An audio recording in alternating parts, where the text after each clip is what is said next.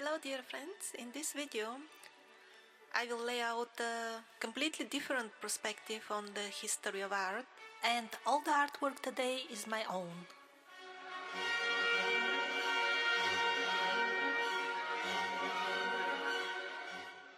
Most of the information about how it actually was in this video is from the set material channeled by Jane Roberts. And it all started in Lemuria, or at least that is the oldest times mentioned in terms of art by Seth.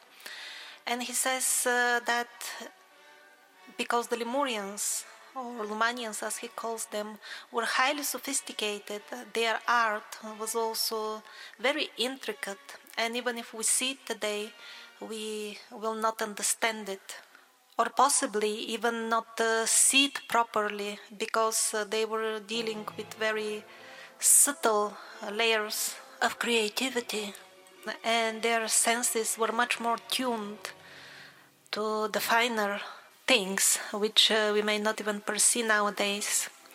And he says that there are still artworks left from them, but probably the access to them is cut off. That's why on expeditions we saw again and again, when there are deeper tunnels, always there will be some well-built barrier, and very often even people who guard such entrances, with plenty of clues that somebody doesn't want the people to be able to investigate their real history themselves. After the Lemurians decided to dissolve themselves in what now we call cavemen, the favorite cavemen of the historians, these cavemen also often left pieces of art which were of sophistication they were not supposed to be having. And the reason for that is that they were trying to imitate the art which they could still see. It was not banned by the government at that time, so they could see the Lemurian art, and they were trying to imitate it, that they were learning by watching. At the time, when Earth's population was mostly cavemen, there were here and there islands of advanced cultures. But when they find amazing artifacts with their art, either they say, oh, what a mystery, how could have they done it? Or we need to rewrite history, and other similar demagogic excuses, while they steal the most interesting art for their own collections.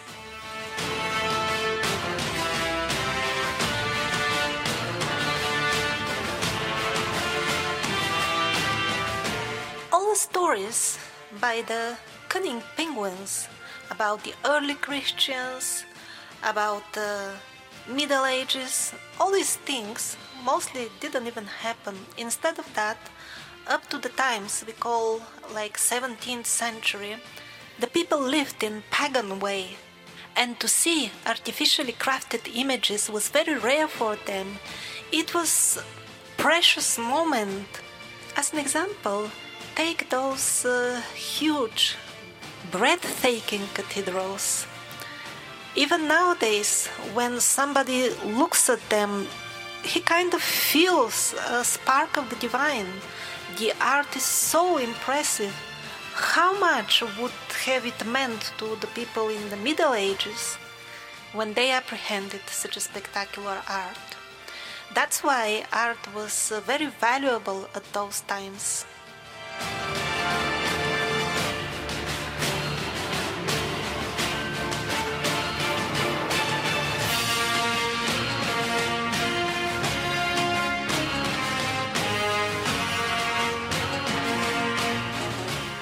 And while around caveman times, art evolved mainly around symbols, as the times of the Renaissance approached, people started depicting objects and entire scenes, and even complex things like the mood of people's faces, very accurately.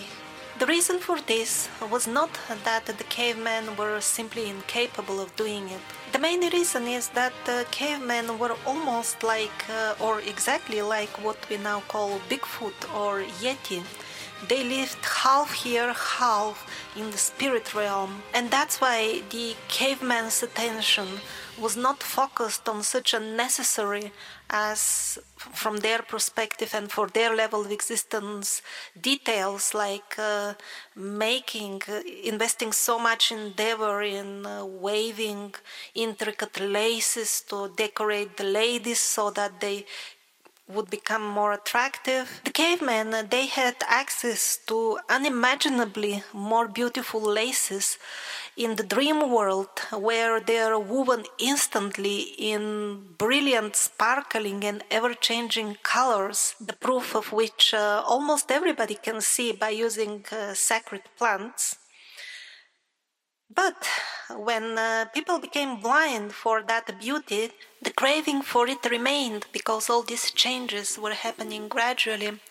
And that's why they started making low-grade imitations, like the most ornate laces or the most beautiful Baroque decorative elements like this one.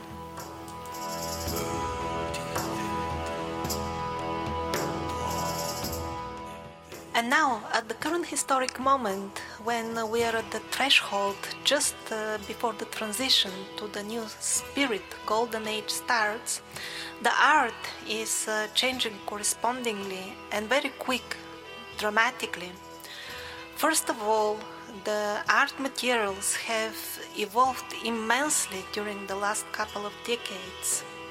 All the hues and nuances of the different colors are pre-mixed. There are many types of paints: acrylic, water, temper, oil, and other actually amazing stuff which we get as trivial, but historically this is a great achievement.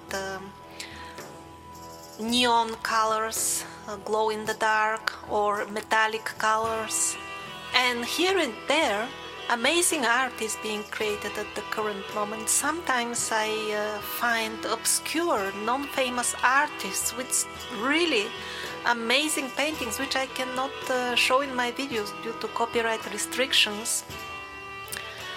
But as a rule, I have noticed they are never in the big galleries where the big money play. Even in the online big galleries, as if there is some rule. I don't know how they really achieve this effect, but they don't let really uplifting in a spirit sense art appear on them.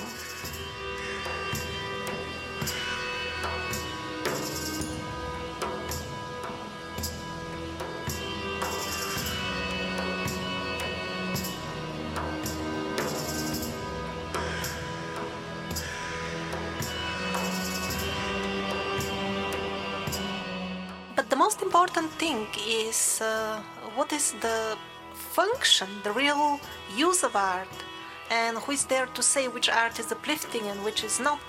The cunning penguins, disguised as curators, have convinced the public that, you see, beauty is only in the eye of the beholder. Everything is relative, and what you may not find beautiful, somebody else may find it, so don't you dare to set up some standards of what is uplifting and what is not.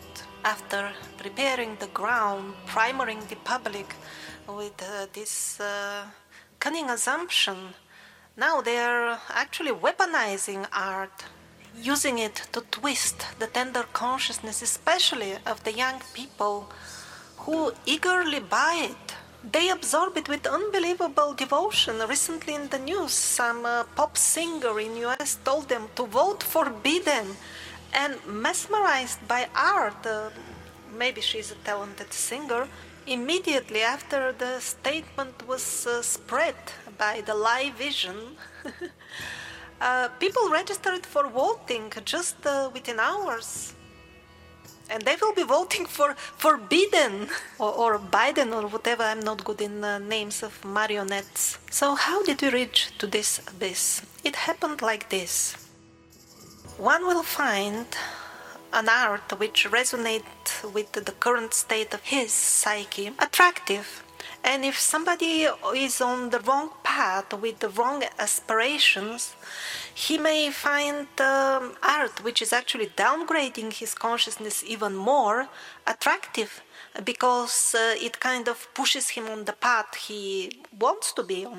And when too many mentally deranged people are walking the earth, no wonder that ugly things, pieces of art with downgrading qualities, will be deemed attractive or even beautiful. For example, some people depict bloody horrors and suffering and pain in their paintings, and when they publish their art, they infect even other people with this very dangerous belief that such suffering, such scenes, such a way of thinking is acceptable in any way. And later on, when the victims of such art create their future destiny for this and for their next lives, they incorporate these images with which they have been contaminated. That is how they have weaponized art. For example, there will be a horror scene of murder or something depicted, and the curator Penguin will tell you, you see how thought-provoking it is. Well, it is thought-provoking indeed, but what kind of thoughts? And the tricky thing is that the artists, they put on the canvas whatever is in their psyche, even what they don't understand very well. And that is why it is very common for psychotic, unbalanced people to literally channel from the other side, from the spirit side, exactly the underlying patterns of sickness, of depression, of confusion and quarrel. And there is a power in these symbols. They are universal, and when the victims of art see them, they are unaware that they are subconsciously incorporating them in weaving their future destiny.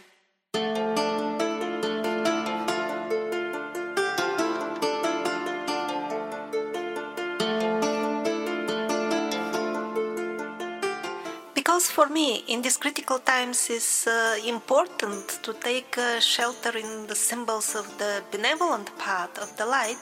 That's why in my latest paintings, I have put them in abundance all over. Starting from left to right, they are the Islamic Hamsa sign for protection against black magic, the main Slavic symbol, the old cross, the symmetric cross. This is not the church cross. And then it is what in Hinduism they call Dharma chakra. In Buddhism they use it as well. And it is also one of the main symbols of the Slavic people.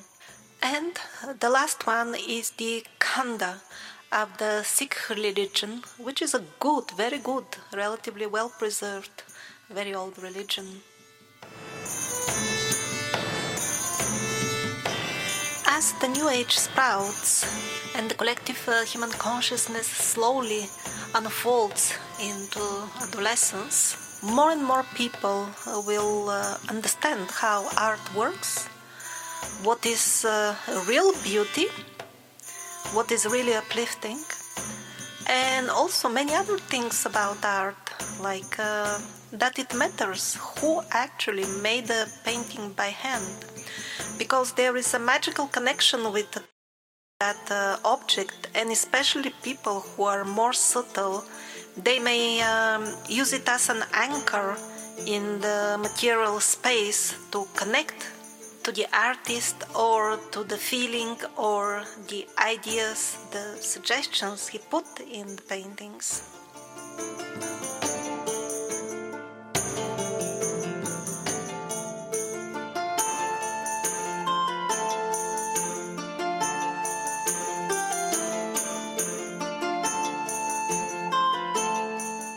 And if somebody wants to acquire some of my paintings, this is a rare opportunity, because I very rarely have time to paint, unfortunately.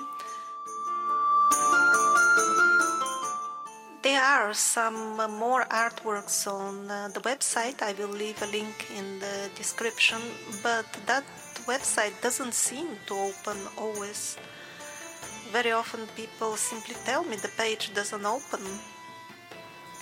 Megaliths.org seems to work, but the other one with the artworks, they say they give some warnings. This is a private connection. They will collect your data. I'm not collecting any data, of course.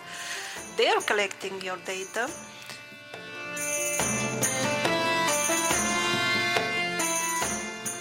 For those who are determined not to join the army of devils, the zombie army, now is the time to buy and sell and use your money wisely, because the mark of the beast passport, the certificate you're booking for hell, is already rolling out. We are not yet at the compulsory stage, but they are not hiding that those who do not have it will not be able to take part in the society in future, and that future will not be decades ahead.